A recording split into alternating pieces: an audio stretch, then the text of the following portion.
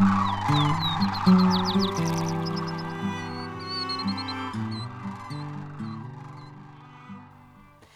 the Willapa National Wildlife Refuge to your backyard, this is Willapa Nature Notes. From the notebook of Dr. Madeline Kalbach, today's topic is Shorebird Stewardship.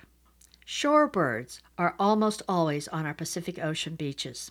This is where they rest and forage on their way north to the breeding grounds, as well as on their way south during fall migration. Lately, there have been many people and cars on the beach.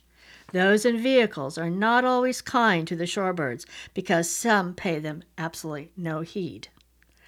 Driving too close to the flocks and even straight at them disrupts their ability to feed and rest when they need it most, which is now as they are refueling for the trip north. Some let their dogs run loose only to repeatedly chase the shorebirds.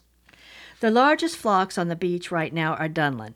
Some are feeding at the water's edge or resting, while others are sleeping in large flocks closest to the dunes. Sanderlings skitter along the beach as they race toward shore whenever a wave comes along. The rare western snowy plover is with us all year round. It needs our protection for sure.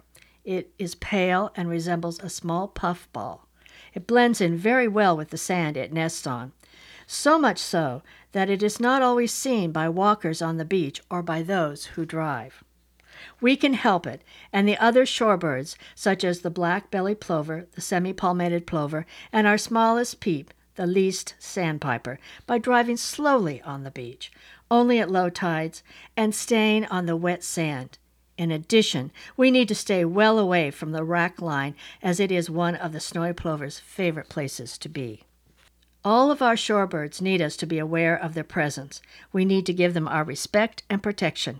This can happen if we drive slowly on the beach and do not allow our dogs to chase them. These tiny creatures are most enjoyable and entertaining.